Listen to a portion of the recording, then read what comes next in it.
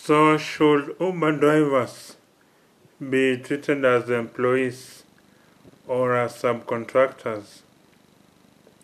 Labor unions and the California state government argue that Uber drivers should be treated as employees since they are subject to restrictions that a subcontractor does not have to undergo.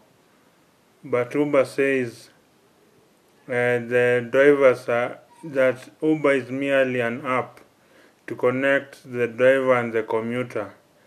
That is all it does, and therefore it is not obliged to provide employee benefits like health insurance, holiday vacation allowance, and such like stuff.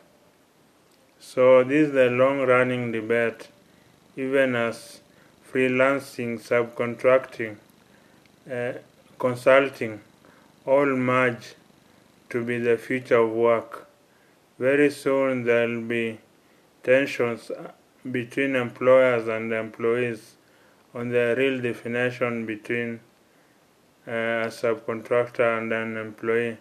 And I think the Uber story of whether its drivers are employees or subcontractors is a perfect case study on the future of work.